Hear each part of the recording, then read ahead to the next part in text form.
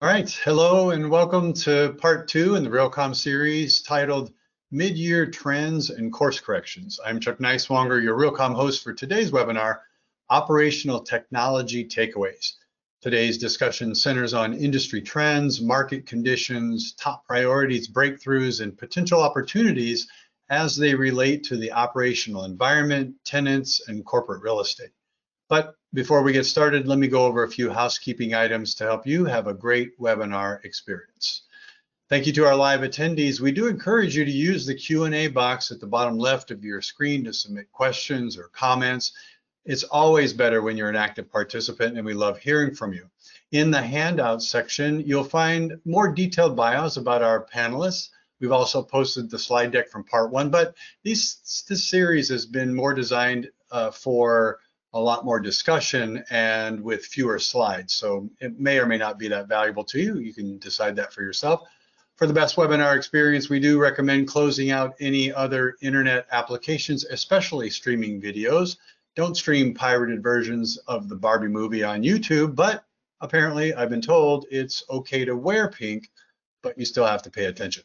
If you are experiencing any technical issues with connectivity, sound, or video quality, the best thing to do is disconnect and click on the webinar link again. You can also email Ian at ithompson, that's ITHOMPSON, at realcomm.com for help during the event, but don't worry, you won't miss anything since you'll receive a link to the recorded webinar later today. And I've included my email at the bottom of this page in case you're watching this as a recording and you think of questions or comments. I'll still be able to get that to our panel and see about getting that answered for you. This educational webinar is sponsored by Realcomm's outstanding and loyal sponsors. LinkSpring develops, manufactures, distributes, and supports edge-to-enterprise solutions that create smarter buildings, smarter equipment, and smarter applications. The company's solutions enable users to realize outcomes, efficiencies, and value from their operational data. LinkSpring is at the forefront of moving buildings from smart to smarter.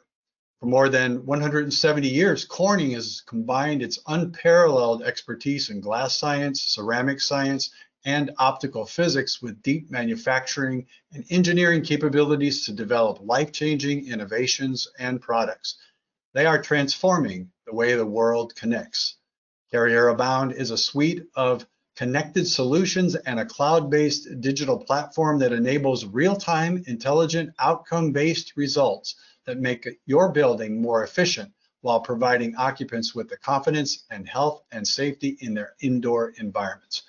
And Michael Baker International, with more than 3,000 engineers, architects, and planners and experts across nearly 100 offices in the US, Michael Baker is a leading provider of engineering and consulting services, delivering innovative solutions to complex infrastructure challenges.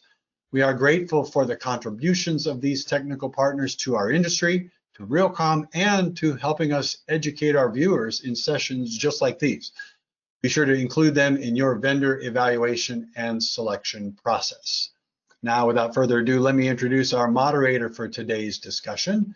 Tom Shercliffe is co-founder of Intelligent Buildings, a smart real estate service firm founded in 2004.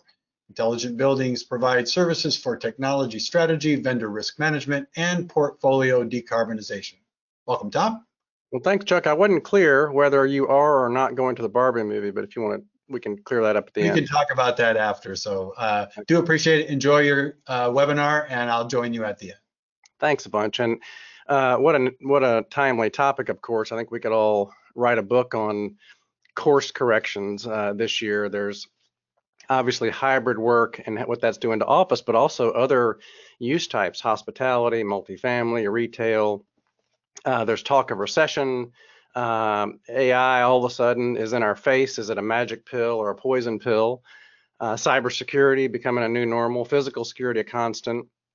And then ESG and decarbonization, which is a formal commitment for most organizations, as well as a regulatory requirement in multiple major cities. So, and the clock is ticking on those deadlines. And then, of course, the cost of and availability of capital is a big deal. And a lot of these things have come up or been compressed significantly this year. And that's I like this mid-year course correction again, because if you went to Realcomm, and I hope you did, that's why you should go to Realcomm, is because just a few weeks ago, you could really tell at Realcomm that there was a sense of decision makers wanting to buy outcomes and not technology per se. They're basically saying technology to what end? Am I buying results, or am I just buying component parts? A lot of that due to the course correction issues that we just talked about. So with that, I really want to bring on our panelists now, and what we're going to do is kind of go down in sequence and let them introduce themselves, and then have a few thoughts initially one-on-one about what they are being most influenced or worried about in this mid-year course correction. So I'm going to jump in with Ujjani Dasgupta from Merck, and Ujjani, if you could just tell us your title and your role, and then just we can talk a little bit about what's really on your mind for course corrections or impacts this year. Yeah, thanks, Tom, and hi, everyone. My name is Ujjani Dasgupta. I am with Merck, the pharmaceutical organization, and I lead the smart building program within Merck. So what that means is that I create the strategy for smart building, because as we all know, smart building means many different things to many different people. So my job is to make sure that the strategy for smart buildings is fit for Merck as an global organization. And then the fun part is then I get to find the right technologies, pilot them, and then implement them at scale across the various sites. And really, what these technologies are mostly focused on enhancing the employee experience, the visitor experience, as well as increasing operational efficiency across our organization. So that's a little bit. No, that's fantastic. And so were you saying that I heard a lot of experience and that kind of thing. Is that maybe just a little bit about your hybrid work point of view, or your company, and how that relates to the building itself? Yeah, so hybrid work is, we've been hearing that terminology more and more and more, and every organization, I think, has been trying to figure out what it really means for them. Again, doesn't mean the same for every organization, but for Merck, at least for the U.S. sites, we have to be on site 3 days a week.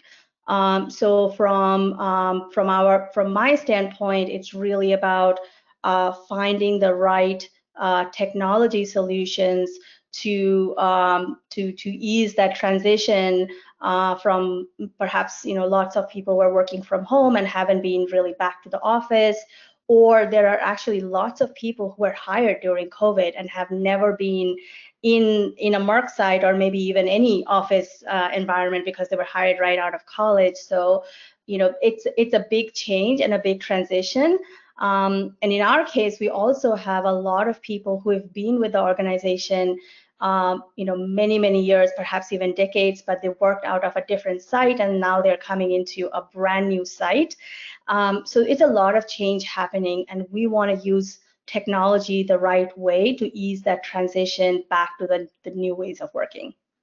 So can you tell me how different is it mid-year from the beginning of the year? Is this just now coming online and it's really in the middle of it? Yeah, so we've been talking about hybrid work, and it's been sort of, kind of, it varies from country to country, but speaking for US, it has really kind of been depending on your job, or you go in as you need to. But now there is a formal announcement to come back as of after Labor Day to really make sure that you're on site 3 days a week.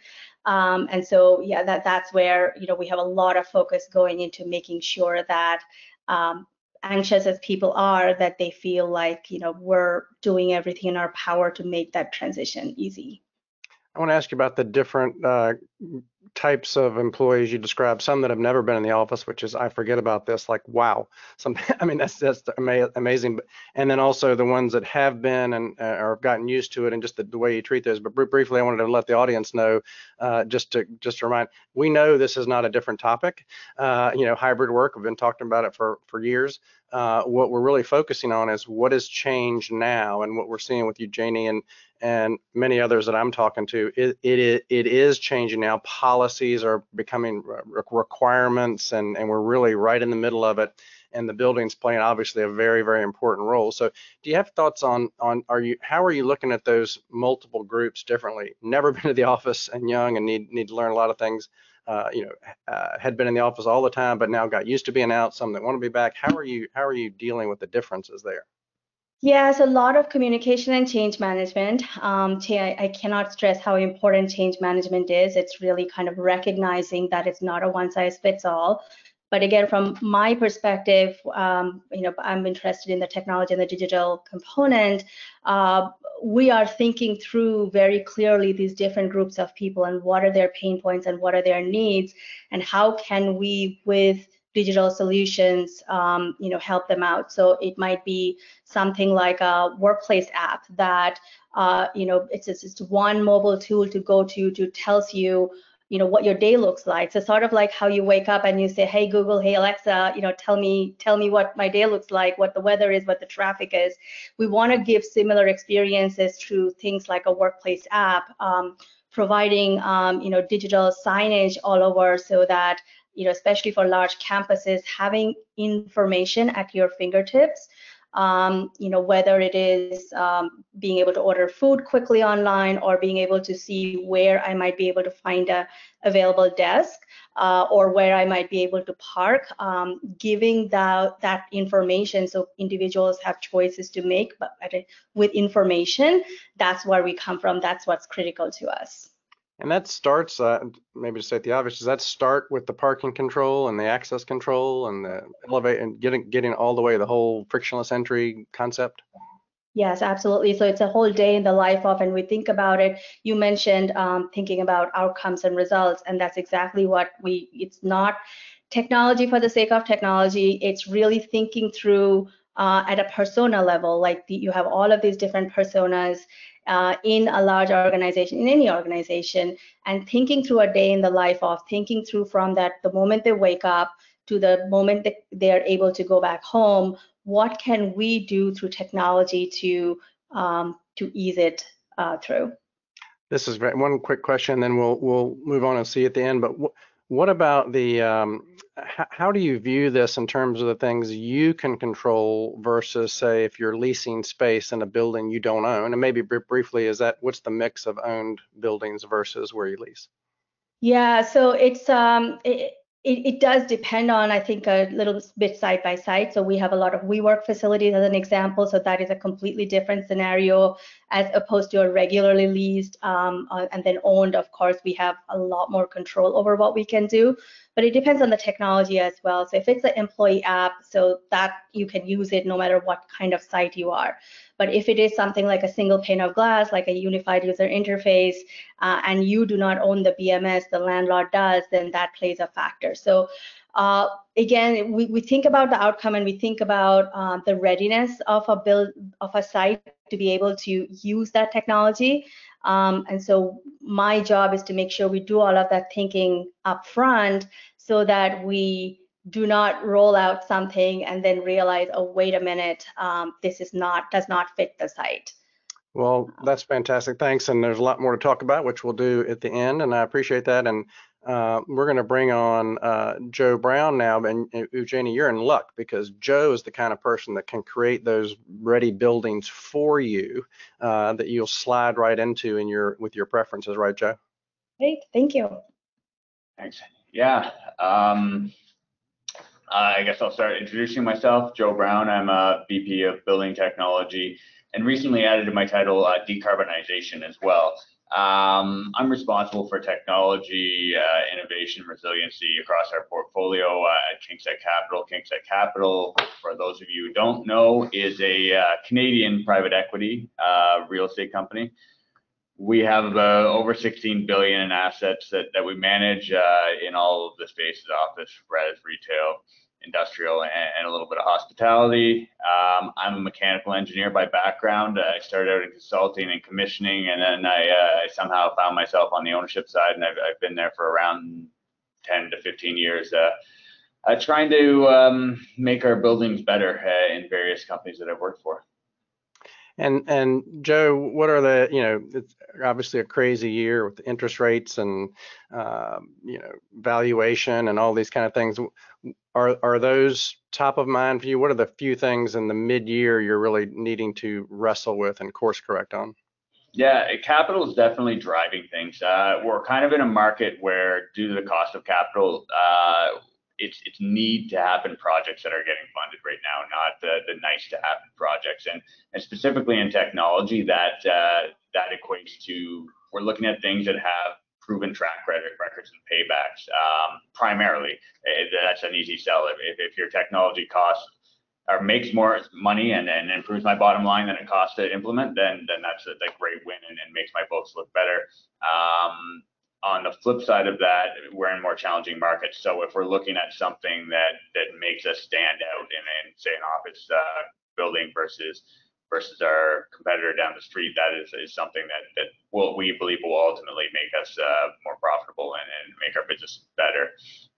On the zero carbon side, that's something that seems to be getting greenlit across the board as well, given how big of a topic it is right now. And we've taken the approach that we need to knock off some of these decarbonization initiatives when it makes sense from a capital perspective. I can't replace a boiler this year and then decarbonize it next year. So these opportunities come up on the capital cycle for a lot of big equipment and even technology solutions, and you have to knock them off when the opportunities present themselves. Very interesting. So obviously you're very attuned to the cost and availability of capital, but yet you're saying that the decarbonization is being viewed as something that needs to be dealt with because of the opportunity of maybe refresh cycles or whatever. Do it right now because is that because of the long-term impact? Long-term impact, and the nice part about some of these initiatives is the available capital through government programs and whatnot. Up in Canada, we have an infrastructure fund. In the US, you guys have some available capital that helps make these things make more sense. We're not necessarily going to investors and saying, hey, can you fork out $100 million to fix up my portfolio? We can get that funded in a low interest scenario through different government programs that are pushing these things through. Helps us come up with capital that might be harder to get, and helps us meet our goals that I think is important for everybody to maintain. So it sounds like you're experiencing what we saw at Realcomm, and Eugenie spoke to a little bit, and that is you need results with the money. It's that they got to be decarbonization, ROI, tenant experience. You're really focused on the outcome. Yeah, and I think in what Eugenie was talking about in the hybrid workplace, it has presented some opportunities that have helped increase those results potentials. We look at things like in the past, having your systems be able to turn down to capture that Friday when maybe 20% of the people leave the office early. Now we're in a situation where we have floors that may only be occupied by C-suite executives, and other floors that are in 2 days a week, floors that are in 3 days a week, floors that are there 5 days a week. Capturing and making your systems be able to adapt to those variable conditions has opportunity to drive great paybacks. Now we're talking about turning down systems 40, 50, 60%, and those have real savings, and they can drive the business case to deploy some of the smart technology that allows us to get to those savings. Yeah, I mean, listen to you talk about this. I kind of like where the smart building industry is, and even the unfortunate reason we have to be so focused now. But it's really a much more repeatable, scalable mode to be looking at technology in driving outcomes. Period. Not experimenting, not tinkering. And by the way, that's a great thing to do in the beginning of an industry. But it sounds like you're seeing that it's mature enough now. You can really focus more on the financial because there's an abundance of available technology.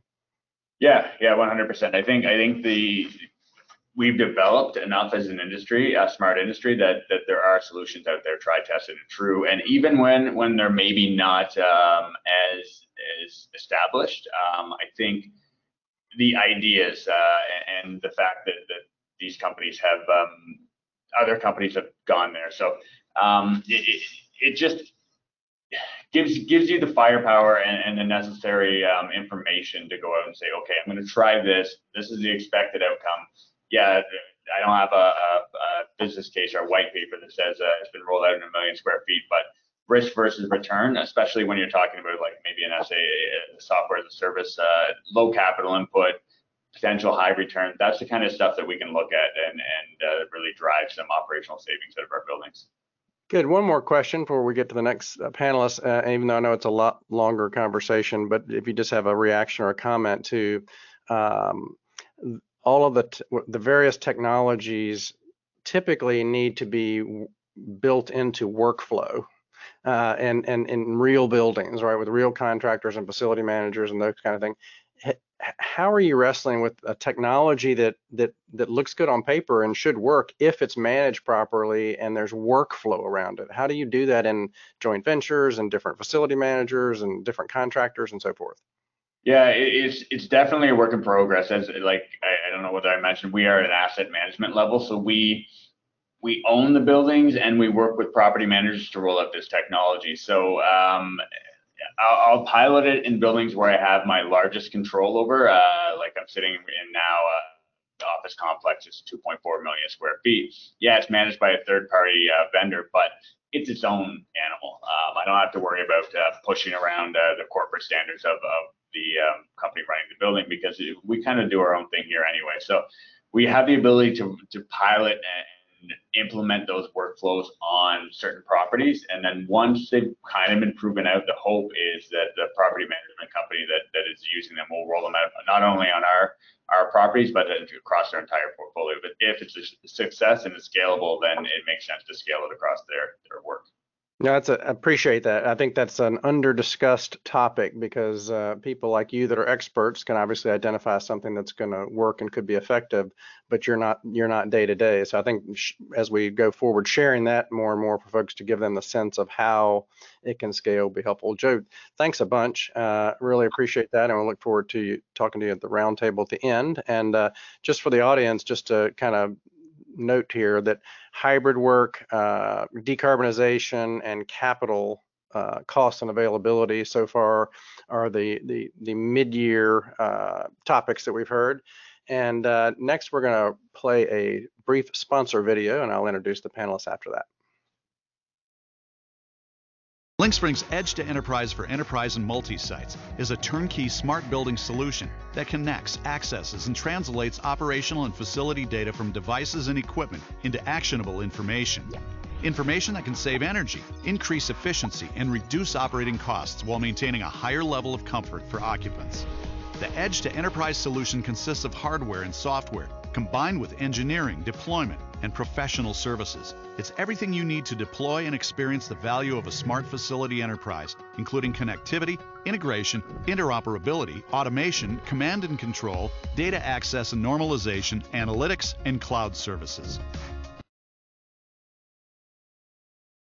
Okay, great. And with that, I'm going to bring on a smart building OG and Mark Peacock. And Mark, thanks for being here. And I was so excited about your video, I stayed on my video watching it. So anyway, you're muted, but if you can, when you come on, I'd like for you to talk about your job title and your role. And you know, Mark is from the solution provider side, so now you're going to hear sort of what he's hearing and sensing for these, from some of those issues or the mid-year course correction necessities. Go ahead, Mark. Thanks, Tom, and hello, everyone. My name is Mark Peacock. I'm the Vice President, Chief Marketing Communication Officer for LinkSpring.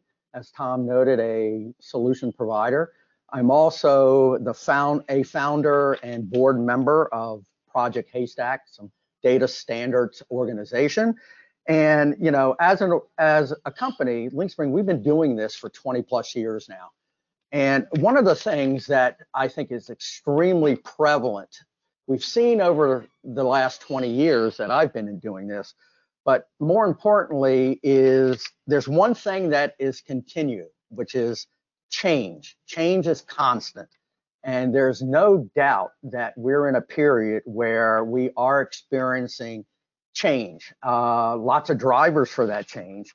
But in the many years that I've been in doing this, we're in the most transformative, compelling period that I've experienced or witnessed.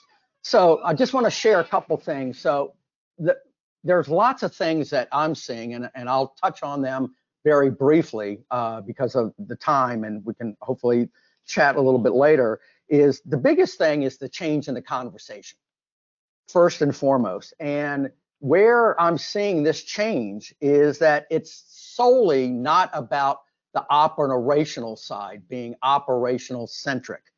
It's now incorporating, and I was glad to see the previous presenters say this as well, it's now bringing in the business and the economic centric part of this, the outcomes, the specific outcomes.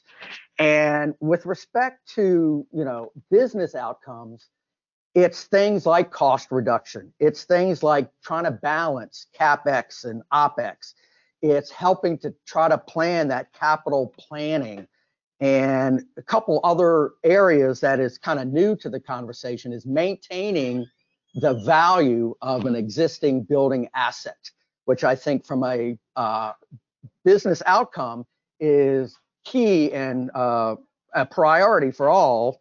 And also ensuring building resiliency. I think that's important. Just a couple other things that, that we are working with clients and we're seeing is don't start thinking about electrification and grid interactive buildings. I think that's something that we're starting to see. We talked about hybrid before, and I like to phrase it as we're in a structured hybrid environment now. So I think most companies at least have adopted some kind of structured hybrid model, usually being the 3-day work in the office seems to be the thing right now. Don't forget data. Data is still the king. And we're seeing a shift, not only from the cloud, but embracing IP technology is now entering the smart space. So Tom, let me turn it back over to you. Yeah, what I liked about that, Mark, and it's really hadn't been said quite like that, is the change itself. We've talked about hybrid and decarbonization and capital constraints, and you mentioned valuation, which I want to ask Joe later about its impact, or is that kind of behind the curtain? And but the constant change, and that's, I might add to that, and you and I have talked a lot before, change is one thing, but real estate is by nature fragmented. So You've got, different contractors and joint ventures and geographies and ownership structures, and it goes on and on. And when you throw a bunch of change into a fragmented environment, it makes it a little more chaotic. And so, Mark, what are you hearing? Let's say, like I asked you, Janie,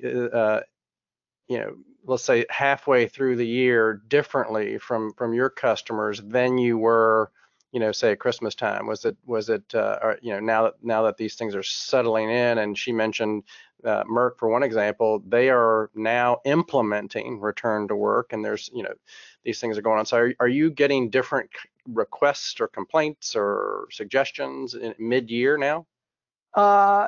Yeah, in and around those topics that I kind of touched on is I would say that technology is here. It's proven, as what's been said. Joe said it very well, and it's how can this technology not only help in the operational side, the typical stuff, running my building better, more efficient, meeting net zero ESG type of goals, but it's that business outcome is economic. In other words, you cannot have a discussion today, in my opinion, without bringing in that business, the economics side, and how technology, how solutions play a key role in delivering those. And I think part of, on the building owner operator side, that should be part of your discussions as you figure out your strategy, is, all right, operational, we can figure that out. But from the business side, what do we want to get out of this? What outcomes, what metrics are we going to judge everything on? One last real quick question, then we're going to jump to the next panelist, and that is outcome seems to be a universal situation in our conversation so far, but are you also, or your partners also getting pushed on price? Let's just suppose somebody agrees with the outcome and they say, great, it all makes sense to me, but then is there further price grinding after that just because of what's going on? Good question, and I would say no, because ultimately, if the value is there and the value is presented and expectations are set, then price, sure, somebody's going to always bring up price, but directly, no, we're not seeing that. No, and I appreciate that. I mean, you don't want the tail wagging the dog, right? I always say, people focus on ROI rightly, but if you can change the cost structure of the way the whole building does business, that has a lot more financial impact. So I appreciate it. Absolutely. Well, thanks, Mark. We'll see you at the round table. We're going to jump into another brief sponsor video.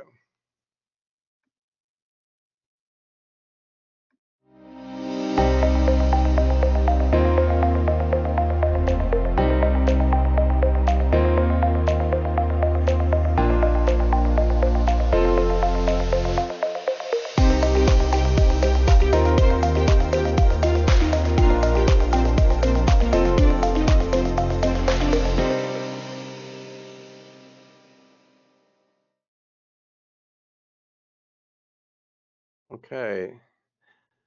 Thanks to Corning for that, and Corning has graciously allowed a substitute speaker today, which it was a delight during our prep to get to know Shannon McCallum, and I'll let her tell you what she does for a living and what her issues are focused on mid-year. Thank you so much, Tom, and it's great to be here. My role is Vice President of Hotel Operations at Resorts World, which is the newest property on the Las Vegas Strip in over a decade. I started my career over 35 years ago in Canada and made my way through to the United States, and I've been in Las Vegas now for 13 years. This is my third Vice President role on the Las Vegas Strip. And over the years, I've seen quite a lot of change. And, we've learned through different events or as technology has progressed, really about the guest experience and how we can make it more efficient. And with Corning, our partner, we were able to build a very robust infrastructure for Resorts World, because the plan was to make it a different experience for our guests and to be very technology forward. And in order to do that, we needed a very, very strong infrastructure to support us. And so you obviously experience, we talked about the hybrid work, but even that boiled down to the experience of the person occupying the space, and that's huge for you. Do you, and this may be an obvious question as well, but I want to make sure the audience knows, do you control everything about your property? There's not a sort of a landlord type interface. You are in control of all the operational technology as well? At Resorts World, Genting is our parent company that owns our property. We consist of 3 different products, which are partnered with Hilton. We have the Hilton Las Vegas, Conrad Las Vegas, and Crockford's Las Vegas, all under the Resorts World campus. So it is a partnership. However, we make the decisions at the property. We do have some technology which is in partnership with Hilton. And then we also do have separate technology that really makes us a differentiator in our market in Las Vegas.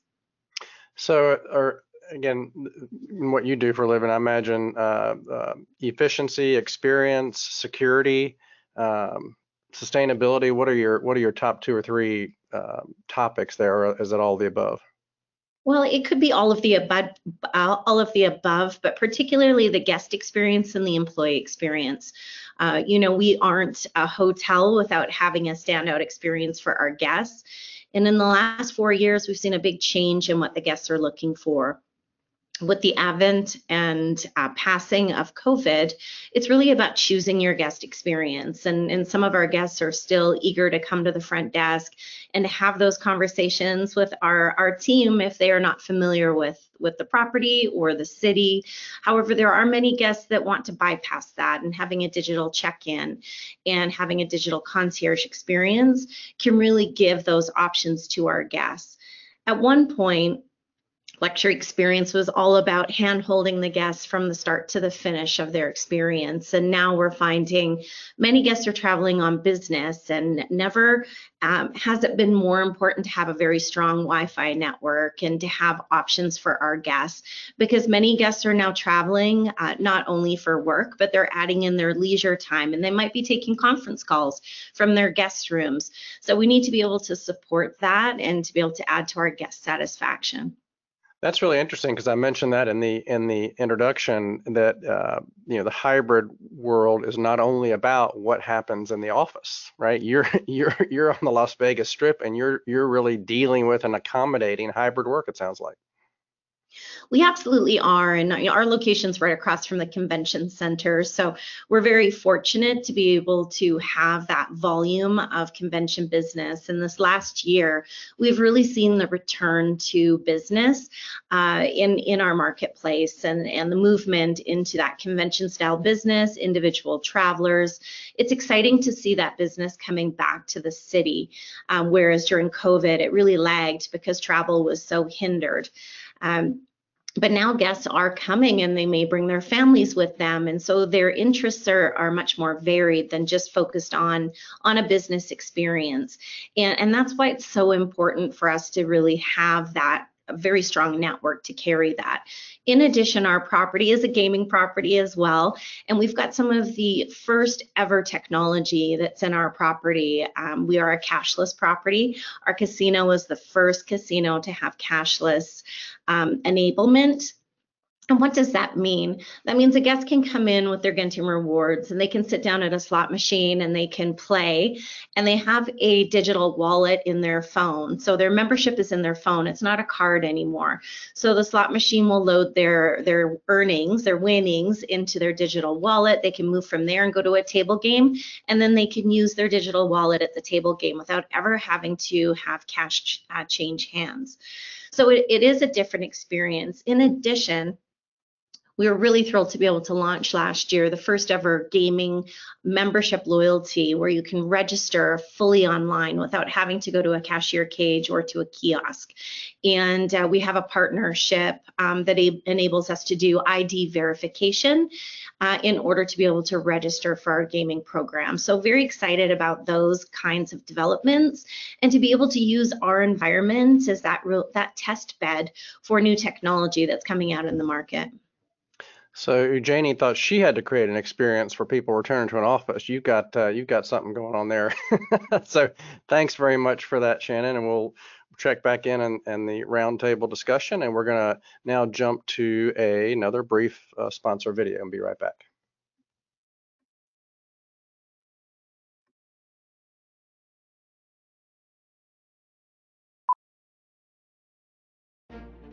Confidence is at the heart of everything we do at Carrier. Our systems fill buildings and homes with healthy, clean air. We detect and put out fires and help people stay safe and secure inside. Our innovations keep foods and life-saving medicines cold and fresh until they reach those who need them. At Carrier, we create solutions to help you build a brighter future. Inspiring confidence. Carrier.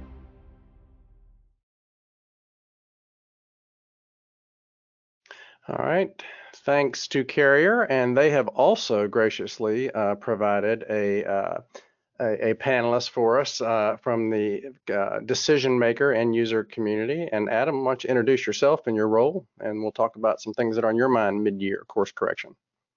Hi, Tom, and thanks for the invitation today. I'm Adam Burstow, and I'm responsible for business development for Amazon Web Services across EMEA. My background is in real estate and construction, have various roles in the industry, most recently, for example, as CIO for a global real estate company. And my kind of day job at the moment is working with my customers across EMEA, so across different asset classes and different geographies, working with real estate investors and developers, architects, engineers, construction companies and material manufacturers, and also with the software and technology vendors that support them. Great to be here today. Wow. And so Adam, what maybe compared to late last year, now that we're in mid-year here, what are you putting together for either solutions or hearing that is needed that is causing some change in this mid-year? Yeah, sure. I'll mention a few specifics in a minute, but in terms of overarching themes, I was really struck how many of my fellow panelists have mentioned the customer. We don't talk about buildings in these conversations now. We talk about customers, and obviously at Amazon, that's very much how we think about the world. So in that context, I'm really seeing two key dominant themes. One is a willingness, recognizing that the capital constraints, a willingness to experiment and tune, not necessarily make heavy investments initially, but then secondly, having identified the right approach and solution, then a willingness to scale and scale quickly. A recognition, Tom, you mentioned earlier the fragmentation of the industry. So a desire to scale quickly, to not invest in different technologies to do the same thing, but to come to scale solutions that work across the portfolios of activities. So, I mean, we'll talk about some of this in more detail later, but just to give you a feel for it, on the investment side, for example, making better use of existing data for looking at investment opportunities. Which ones did we pass on previously? Which ones did we go with? What were the outcomes on that? How can we make better use of that data to train a machine learning model to look at new investment opportunities? On the customer side, just mentioned cashless. So for example, we have technologies that we're looking to bring into the industry, such as the Just Walk Out technologies that support the Amazon Go store format, or embedding Alexa. We're working with Coney to do that within elevators. So we're bringing in technologies from other sectors through to technologies around customer experience, about improving customer relationship management systems. And then going beyond that, thinking more about not just healthy buildings, but how, from a human-centric perspective, buildings can be safer and more secure. So we're seeing a host of specific investments, but two trends. One, think more in more detail, spend more time experimenting and tuning, but then when you do decide to invest, then scale and then apply, pull that data together into data and analytics platforms and apply tools such as AI and machine learning to make better use of that data. You said something I think really near and dear to a lot of us old timers' hearts, and that's the use of existing data. I mean, it's all sitting there. And are you referring also to include all of the data in the building systems, in the physical building that is sitting there that can provide insights? Well, exactly. And you see various statistics about the percentage of data that isn't used. And if you go from structured data within building management systems or property management systems, that's a relatively low percent. But if you look at the data used from, I don't know, video feeds, for example, almost none of that data is used. How can you bring all of that existing and new data together? And this is this theme I see scaling across domains. So I see investments in 4 areas. One is about the investment cycle, second is developments, third is the operations and customer services, and then fourth is understanding carbon. All of those have available data sets which aren't joined up often. And so joining them up within those domains and then across those domains is a very active area for many of the customers I speak with. Well, that's fantastic. Thanks for those thoughts. And really, in some ways, that's everything you said is sort of a foundational mindset for a smart building to get to the outcomes. A lot of times people think you just keep piling widgets on top, and no, you've got lots of data, some insights, and a little bit of a sophistication can go a long way financially. to getting those outcomes. So thank you for that. And by the way, I'm still stuck on Alexa in the Coney elevator, but I'm anxious to see that. Good, right. Yeah, talk to you soon. We're going to do one last brief sponsor video.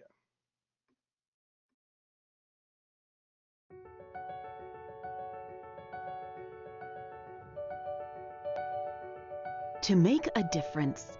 That's our calling at Michael Baker International. Our work is more than a highway overpass, an airport runway, or a bridge. It's more than a transit station or a water treatment plant. Our work connects people and drives our communities forward. Our work turns ideas into reality and transforms how we live. It all began as a spark, an idea. There's a better world out there and we will create it. Today, we are the designers, the planners, the engineers, the architects, and the innovators.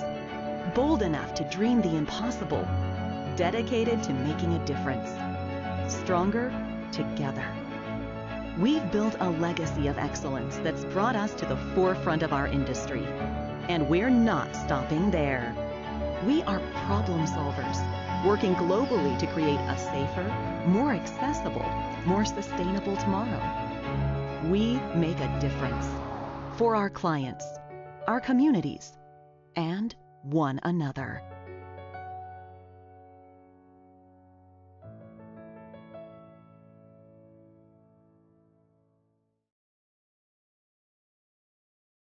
Okay, and speaking of OGs, I've got another one with Fred Gordy with Michael Baker. And Fred, tell us your role and job title and what you're hearing and experiencing mid-year. Absolutely. Thank you, Tom. A little bit of background. I began my career in IT, and about 23 years ago, I moved into building control space. And for the past 23 years, I've worked either in a capacity as an integrator. I was very fortunate to work with Tom for a few years, and now being at Michael Baker, this now is kind of a full circle move in the fact that I'm working with the designers, the planners, the people that are building buildings, but also inside of Michael Baker, there's a group called the Sustainable and Resilient Solutions Group. And I'm the director of cybersecurity for the SRS group. And this group is made up of MEP, structural engineering, telecommunication, of course, cybersecurity, and fire protection. And our goal and our whole direction that we say in the video is making a difference. And you know, when I made the move to come over to Michael Baker, this group was in the plannings, but it came about, I think, very timely in the fact that it happened at the beginning of this year is when we established the SRS group. And as the name says, it's about sustainable and resilient solutions. So we've seen a change from people putting shovels in the ground to, you know, taking the assets that they have available to them and making them more efficient, making them more sustainable. But also, too, a little bit more of my background. I've also spent the past four or 5 years working for standards for cybersecurity for building control solutions, because as most of you know, that's something that we really haven't had. There's been IT standards, there's been ICS standards, industrial control systems. And so, and as of recently, I joined ISA, the International Society Automation ISA 99 committee as a technical working group member.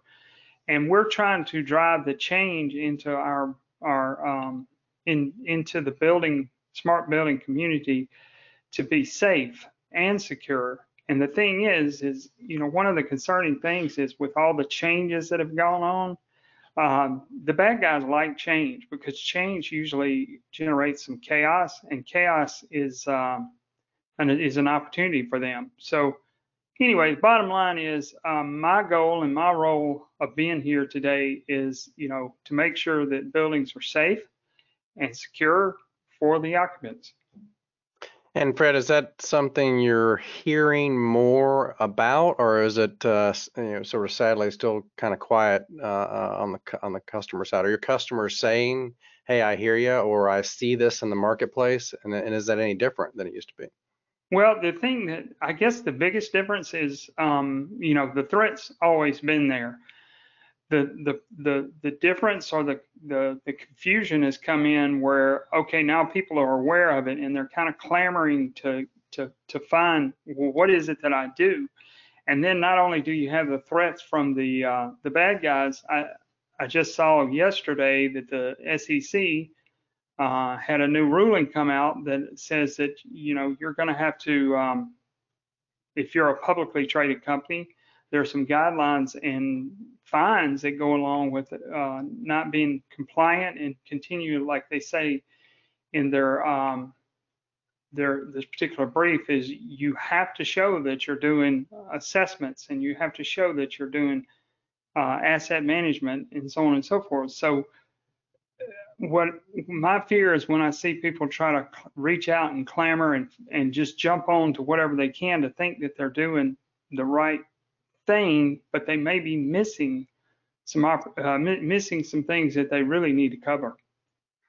Yeah, and there's also this idea as we talk about hybrid work and decarbonization and capital, those kind of things, and Adam mentioned data and use of existing data that you're building on a house of cards, right? It all could be good, but if it's built on a rickety foundation, you could have more problems than not. I agree, and the thing is as you were saying a minute ago, in speaking with Adam, is talking about. I like what Adam said, that a majority of the data goes unused. And there is a lot of information that these buildings have been generating for years that can actually provide you not only from a efficiency standpoint, but also to help you determine where your weaknesses are, where your gaps are, where you have holes in your security. So utilizing the correct data is where you're going to be able to close some of those holes. Yeah, I appreciate that, Fred. And with that, why don't we bring the rest of the panel back on to cover? And we really teased out 4 or 5 topics that are in greater intensity mid-year than they were. And I'm going to bounce around a little bit if you guys don't mind, because I want to go back to probably the least fun one, which is the capital constraints. And I wanted to a question I wanted to ask Joe, with all the news of valuation impact, is that just your pain, or is that and your peers, or is that actually, does that impact the occupiers? I mean, what is the result of valuation changes? Yeah. Thanks for calling me the least fun. It's not the but a lot of fun at a cocktail party, just not on capital issues. The guy in the suit's always the least fun. Yeah. The valuation is it affects primarily, I think, the shareholders' view on the market, what we can capitalize. The occupants themselves are fairly shielded from it. Actually, they're one of the big drivers. One of the big things that impacts our valuation is how many tenants we have in the building. We start to have less tenants in the building, or if markets are driving rents lower and everything else, that affects the valuation of properties. And then there was a correction. I think most people have made changes in their books to account for that correction, and we move forward. And so far so good. And then like the leasing environment in the office side of things, I think has started to pick up again in the cities we're in. And again, we're in Canadian cities, and I understand the US environment's a little bit different. But I think it shouldn't have any impact on the tenants whatsoever. And does it get into something, double click, like a tenant improvement allowance? Does that change, or is that still sort of a ratio? And how about that level? Because Eugenie's over there saying, yeah, rent is rent, but I got to do a lot of cool things to get my people back to work inside my space. Yeah, and we're playing those games. We're competing. There is no doubt that it's a more competitive market. So if we offer more things, either straight up from the base building, or we say, hey, your TI, we'll give you a bigger TI. And that's typically the way as a landlord we like to approach it. Big TIs are great, but we still want that market rent on the books. We'll eat the capital up front. Typically, again, capital is more hard to come by, but we'd rather have that written up front and then have that 15, 20 year lease at a market rate that is better And I know Janie's very sensitive, Joe, to that issue for your sake. But Janie, are you benefiting from that? Are you really finding that you're able to make different types of arrangements for maybe even some base building things, but also things in tenant improvement and things that happen in your space? Yeah, I mean, to be fair, I only get involved with the technology part. So we have a whole real estate division that, are experts in this. So I come in to do the fun stuff, if you will. So yeah, but more opportunity for fun stuff when the deal's better. Yeah. Absolutely. Yeah. That's it. And Mark, are you seeing this in terms of your solutions or maybe I should ask you a question. I asked you about price earlier, but are you seeing that there's a more robust solution discussion in sort of mid-year now, or is it more scrutinized and thus tighter? What's the when you just say you've got a blank slate, are you able to do more on the solution side now, or does it really get narrowed? Yeah, no, you have to be able to do more, plain and simple, because ultimately the way buildings are operated and managed today have changed. So solution providers like us and others on the call, we have to be able to meet those needs and those expectations. I mean, let's face it, who would have ever thought, 10 years ago, we really were talking about indoor air quality as an example. We never talked about it 10 years ago.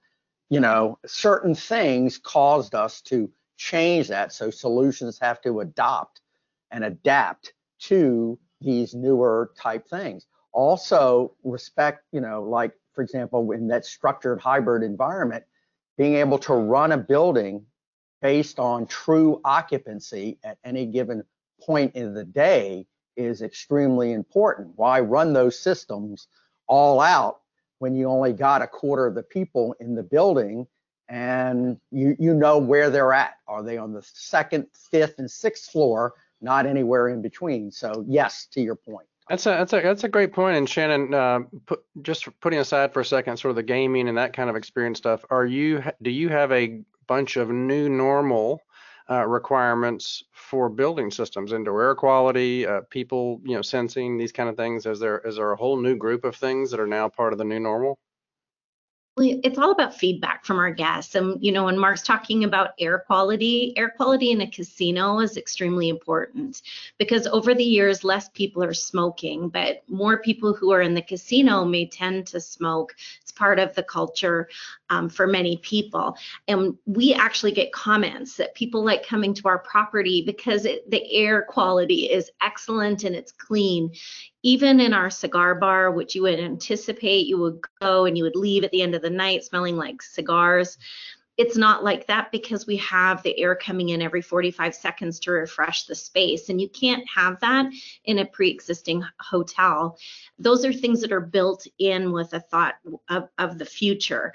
And when we talk about setting temperatures, and I've got 3,506 rooms and suites here, if I'm burning so much energy to keep all of those cool, whether they're occupied or not, that's not very efficient. And again, we're a LEED certified building.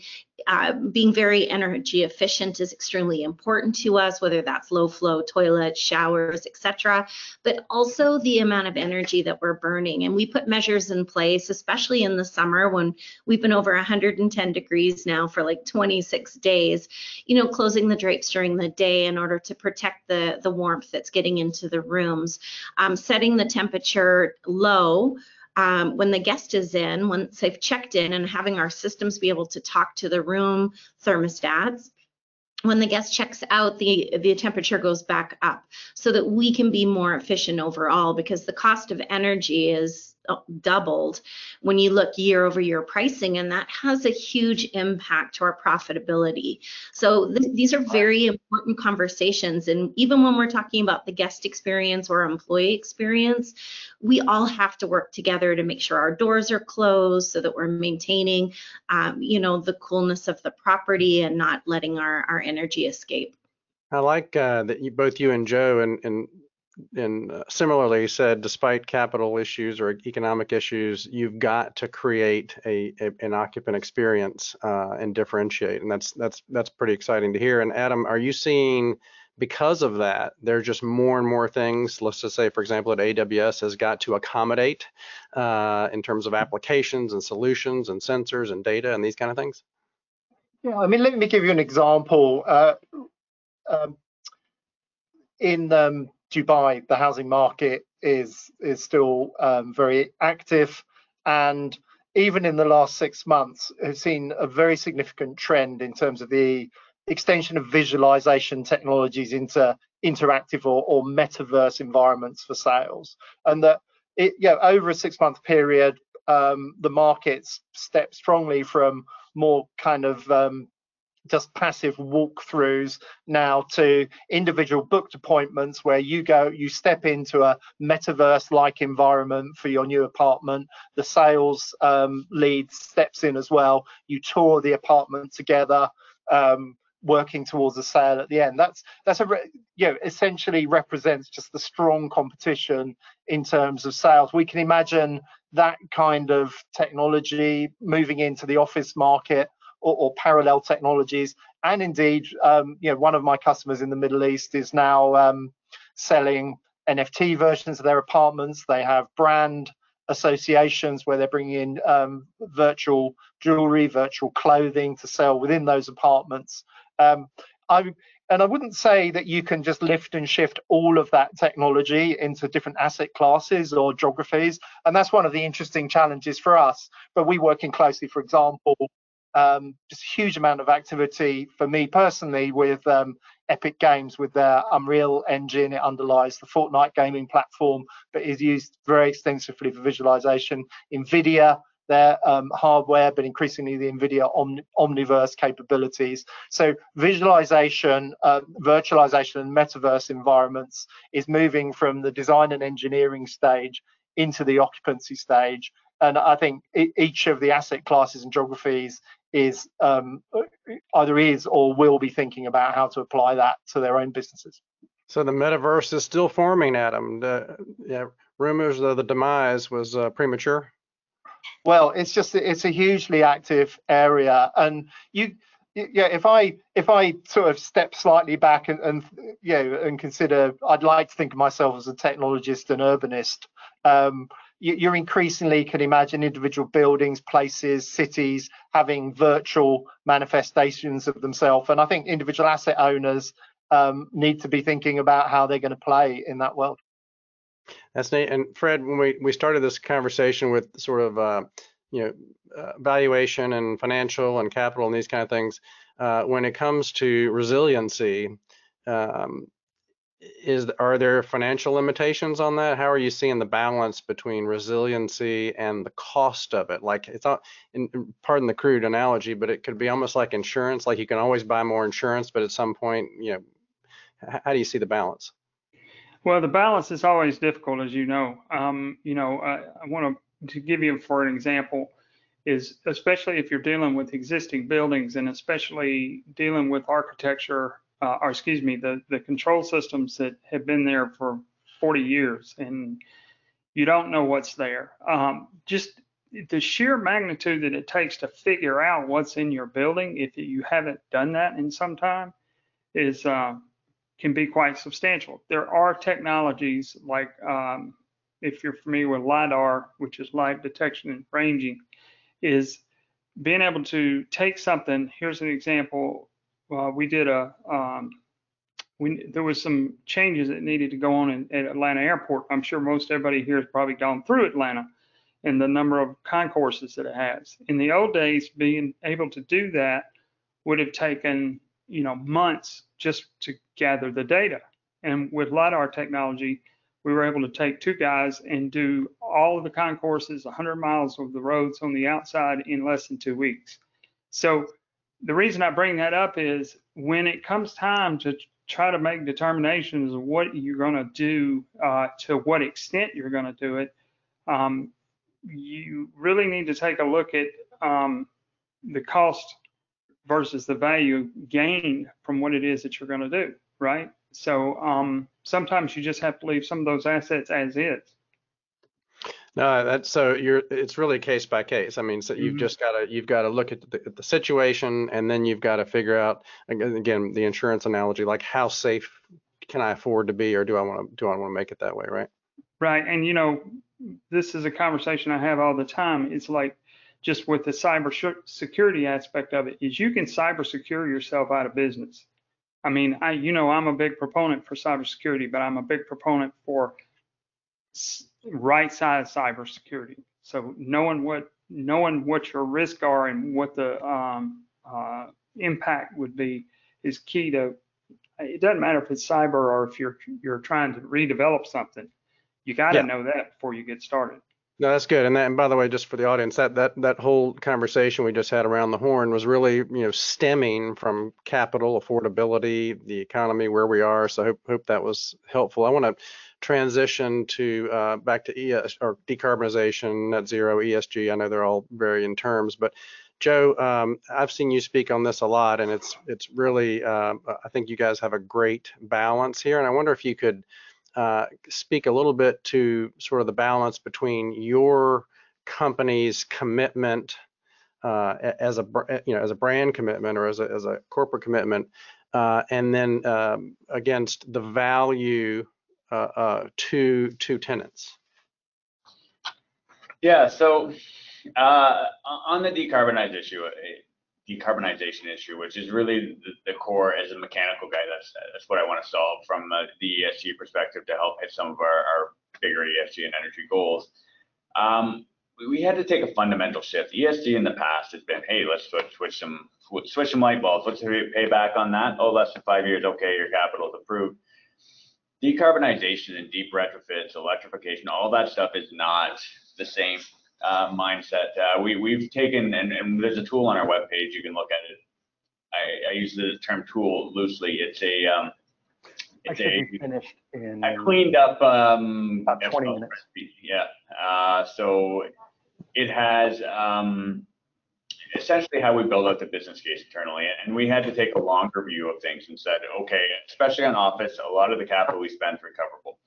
So business as usual approach, what's that going to look like with whatever assumptions your company's making? We have some carbon tax assumptions. We have some, if we don't do this, we said we were going to be zero carbon. What are our offsets going to cost us? And build out that case of, hey, this is what it's going to cost me and ultimately my tenants over the next 10, 20 years, whatever lifespan you want, or all the way to 2050 if that's your zero carbon goal. And what does it look like if you take the approach to go zero carbon? And when does that trigger? Look at your capital, trigger zones, and move it out.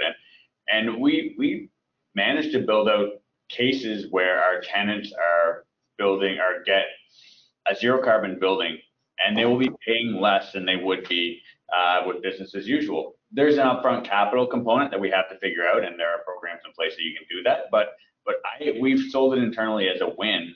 If we can make a building that costs the same to operate, when you're talking about recovering capital and ongoing operational costs, that's a pass through to the tenant. And being first in class or first in market gives you opportunities to market that, maybe get a higher rent, or maybe land that tenant that you wouldn't have otherwise landed in the market. So the upside, the risks associated with doing nothing, spending a lot of money and putting in a piece of equipment that's going to be obsolete, that you're going to have to replace to meet your goals, is the business case. That's an interesting thing you just said there that I think maybe under discussed. You're saying, if I heard you correctly, that you spend more on a building, so you have a higher cost of carrying that capital, but that's offset, no pun intended, by a lower operating cost building, and then your net gain is the tenant and the rent rate. Yeah, the whole upside, yeah. And I think everybody needs to get there. So if I put in a boiler next year, spend $1 million on it, and my goal is to have that building zero carbon by 2030, I'm ripping that out in 5 years. So I write that off. And then instead of spending an extra $1 million to put in that zero carbon solution, I have a $500,000 write-off, and I'm spending $2 million because I spent money on the wrong thing up front. You need to start looking at these things long-term. Where are you? Where do you need? If the end game is zero, there's a lot of things you need to do to get to zero, and let's not take incremental steps that takes you down the wrong path. Yeah, and the other thing you mentioned is that people have made commitments, whether it's tenants or landlords or investors, and I said in the opening, the clock is ticking, right? So if you meant it, or if you have regulatory constraints, and that's again, folks, why we're talking about this as a mid-year course correction, because increasing regulations and corporate commitments, are kind of converging all of a sudden. And Eugenie, to that point, do you scrutinize buildings from a technology perspective? Because you have your own ESG type commitments and decarbonization. Do you have to look at your technology going into a building thinking I'm got to get there, and will the building allow me to do this? Do you have any filters for buildings? I know it's not building selection, is not your area, but when you think about your solutions or your decarbonization approach. Yeah, so as a large organization, there is a whole effort around sustainability and ESG. So there's a lot of work happening with Scope 1, Scope 2, Scope 3 as an example. And so when we do our technology work, we are always looking to see how we can fit into the overall corporate strategy around sustainability and ESG. It's always, it is one of the top priorities of our organization. So while there might be a host of goals that we are trying to accomplish, ESG and sustainability is always a constant. So how can we, provide that benefit with the technologies that we're rolling out? Yeah, and Shannon, you have a challenge in that you have such a diverse property and so many things going on there. But how do you guys deal with sustainability in general, but also then financially? How do you look at it? Well, as well, we do have a director of sustainability, and that's all they focus on every single day, because we also have a central plant here. We do our own heating and cooling. So there's a lot of decisions that are made, even when we source our energy that fuels our turbines on the open market, so that we can try to purchase when it's down instead of buying it at peak pricing. All of that goes into the strategy that we have, and it's a full-time focus. And again, my focus is more the operationalization of the property, not necessarily the ESG or the mechanical functionality. However, there's 5,500 people that work on this property, and we all have to work together in order to support that. Because if we have an initiative and the majority of the team is not aware, or not educated, and not supporting, then the focus will fail. So it takes everybody focused. And again, in Las Vegas, we're always seen as that location that's excess with the neon lights, and water, is a huge concern for us in our community. And again, all of water that goes through our taps goes back into 100% of it goes back into the groundwater here in the Las Vegas Strip. The only leakage would be for any property that has fountains or golf courses, which you get the evaporation. But otherwise, it's amazing to know that the Las Vegas Strip is so responsible and so focused, because again, that's a natural resource that we don't have a lot of. So there's a lot of conversion of grass that's going to desert landscaping in order to cut down on the usage. And what scale? I mean, Mark, 5,500 people working, that's more than work at Peacock Farms, I think. And do people ask you, Mark, about solutions because of decarbonization specifically? I mean, are they saying? Absolutely, especially on be able to connect and get the data. And so somebody can analyze the data and be able to command and control the various pieces of equipment. Joe mentioned a boiler or so forth and so on. And also, it's interesting is that, we as an industry have talked about components of ESG now for a long time. Remember, going back, it was energy efficiency, whatever. Obviously, the drivers, as I see it, for ESG are completely different now. Again, it's not the technology is here. It is more about the expectation that owners and operators have to be responsible and have responsible behavior the way they operate and manage their buildings. Shannon and Eugenie both have given really some good examples. Equally, a new area that we're seeing that is an extension of the building operating platform are EV charging stations, which would feed right into ESG, in that those now, especially Class A office buildings, premier resorts like Shannon's and sustainable companies like Merck, they've got to be there. And we're not talking one or two charging stations. We're talking 10, 20, several that have to take into account when they're on, can you take advantage of lower peak demand on those charging stations, so forth and so on. So all of this feeds into the new ESG talk, if you will. I think so. And Adam, is that just a ton more data and analytics that need to be gathered? I mean, it could be as simple as reporting and as complex as analyzing and yeah. I mean, look, it prompts so many thoughts, but just a few very quickly. We, Amazon, expect to have 100,000 electric vehicles by 2030. We've developed solutions to manage, as Mark says, to manage the complex charging requirements across all of that. And in classic AWS way, we now provide that as a service for others. So these themes drive investment and activity. Another big theme I'm seeing in the last 6 months in particular is, absolutely the story starts with carbon and improving energy efficiency and control systems.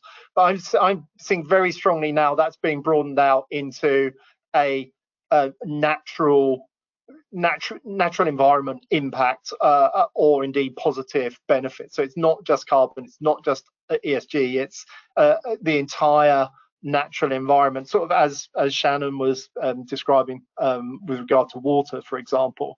And then the third thing, there's quite a well-known planning approval case going through in the UK at the moment, and people that object to a particular scheme are quoting the volume of embodied carbon in the building that will be lost if it's demolished and replaced with a new one.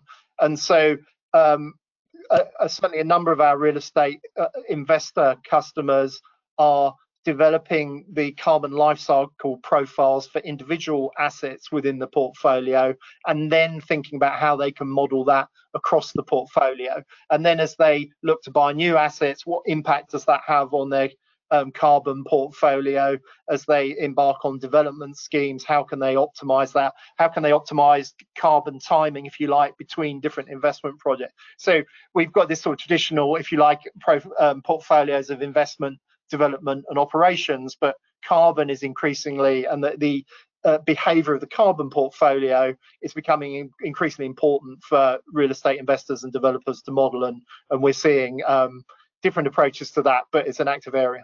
Yeah, incredibly great thoughts, and it does get very sophisticated. And Fred, if there's any hope of net zero in a building, you've got to be hyper connected, right? So I want to just touch briefly, if you could, on the resiliency requirement, but not just for operational interruption, but if you think you're on a path to net zero, you're going to need, many data points and connections, right? Yes, and when in the years that I've been doing cybersecurity, I've kind of changed my tune, if you will, a little bit. Is at the end of the day, what cybersecurity is about is reacting to an event. Doesn't matter what the event is. It could be a piece of equipment failure, it could be human error, it could be somebody attacking the building. So having planned reactions to events is going to make you much more efficient. It's going to make your system stay up more. So the byproduct of doing any kind of cyber evaluation is you're going to create better resilient systems. But in order to be able to do some of the things that we've all talked about today, like you said, Tom, hyperconnectivity. These devices have got to be connected and talking and passing information to each other. But we can't do like we used to do. And I'm point the finger at myself because I was the integrator that helped create this mess back in the day. Go ahead, Fred. The group is listening. But I mean, in the early days of doing this, and Mark and I have had this conversation plenty of times. I mean, there just wasn't any kind of guidances. Each integrator did its own thing, and pretty much we were all pushing towards open to get these systems to be able to talk to each other. So I say all that to wrap up with this is when you are either evaluating existing systems or you're putting in new systems, is by putting in these reactive processes in place, planned reactions, you are going to improve the efficiency of your system. They're going to stay up and maintainable, and your data is going to be able to be shared securely. Yep, that's great. Tom, go ahead. Tom, Mark, just a quick comment on ESG. One of the value points that I believe is not communicated well is that a way a company approaches ESG today is part of their brand. And ESG really is a contributor to a company's brand, not only to the employees that work at a company or the occupants that inhabit, but also think about everybody's in business to sell something.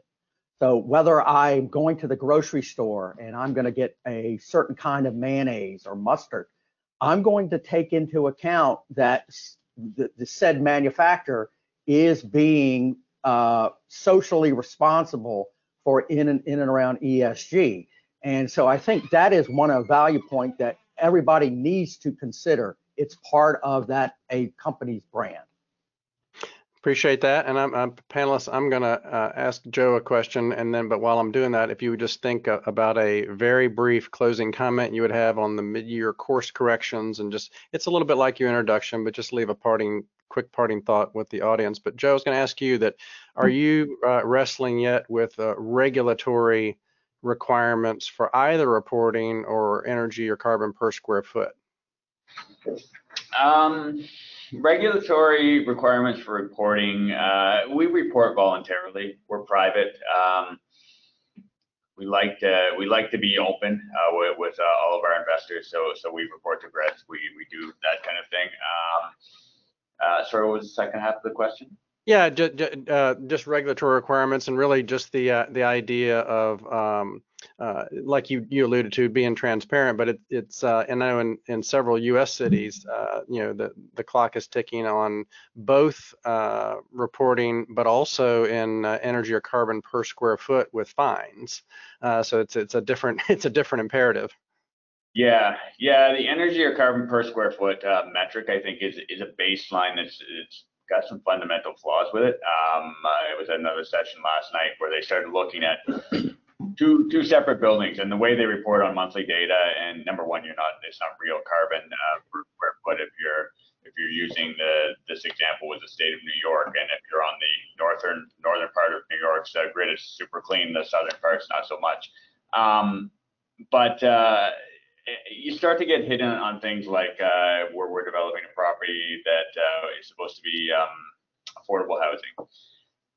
The units are slightly smaller in some cases. We actually designed it in a couple of different ways. We went from multi-unit suites, and then we put more single-unit suites in the exact same building, the exact same envelope.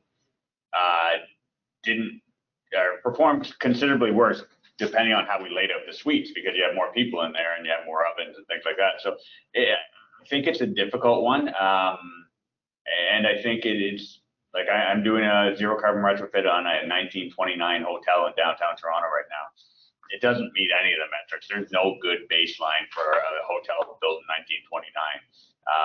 That's a heritage building that I can't just go and slap some EPIS on the outside and get a better R value. So struggling, definitely trying to work with the regulatory authorities to set targets that make sense. I hate to go into regulations and say, oh, make a carve out for this and make a carve out for this, but there are definitely some situations where it needs to change. I think you're right. And just one quick example, and then we'll go around the horn. And that was, I remember a national government used to have a measure in BTUs per square foot. But that, as you were saying, they would take 1 million square foot of real estate and then put all those same functions into 300,000 square feet. So their BTU per square foot went up, but their whole impact went way down. And so it was like, wait a minute, you're not accounting for. I just gave up 600,000 square feet of use. So I appreciate that.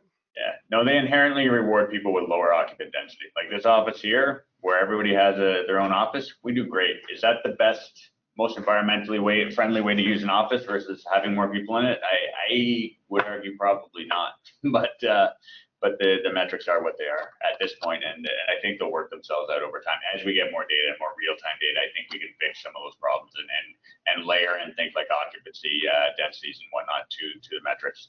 Yep, I appreciate that. And so just one thought, panelists, and we'll just go around the horn here. Mark, starting with you on your mid-year course correction.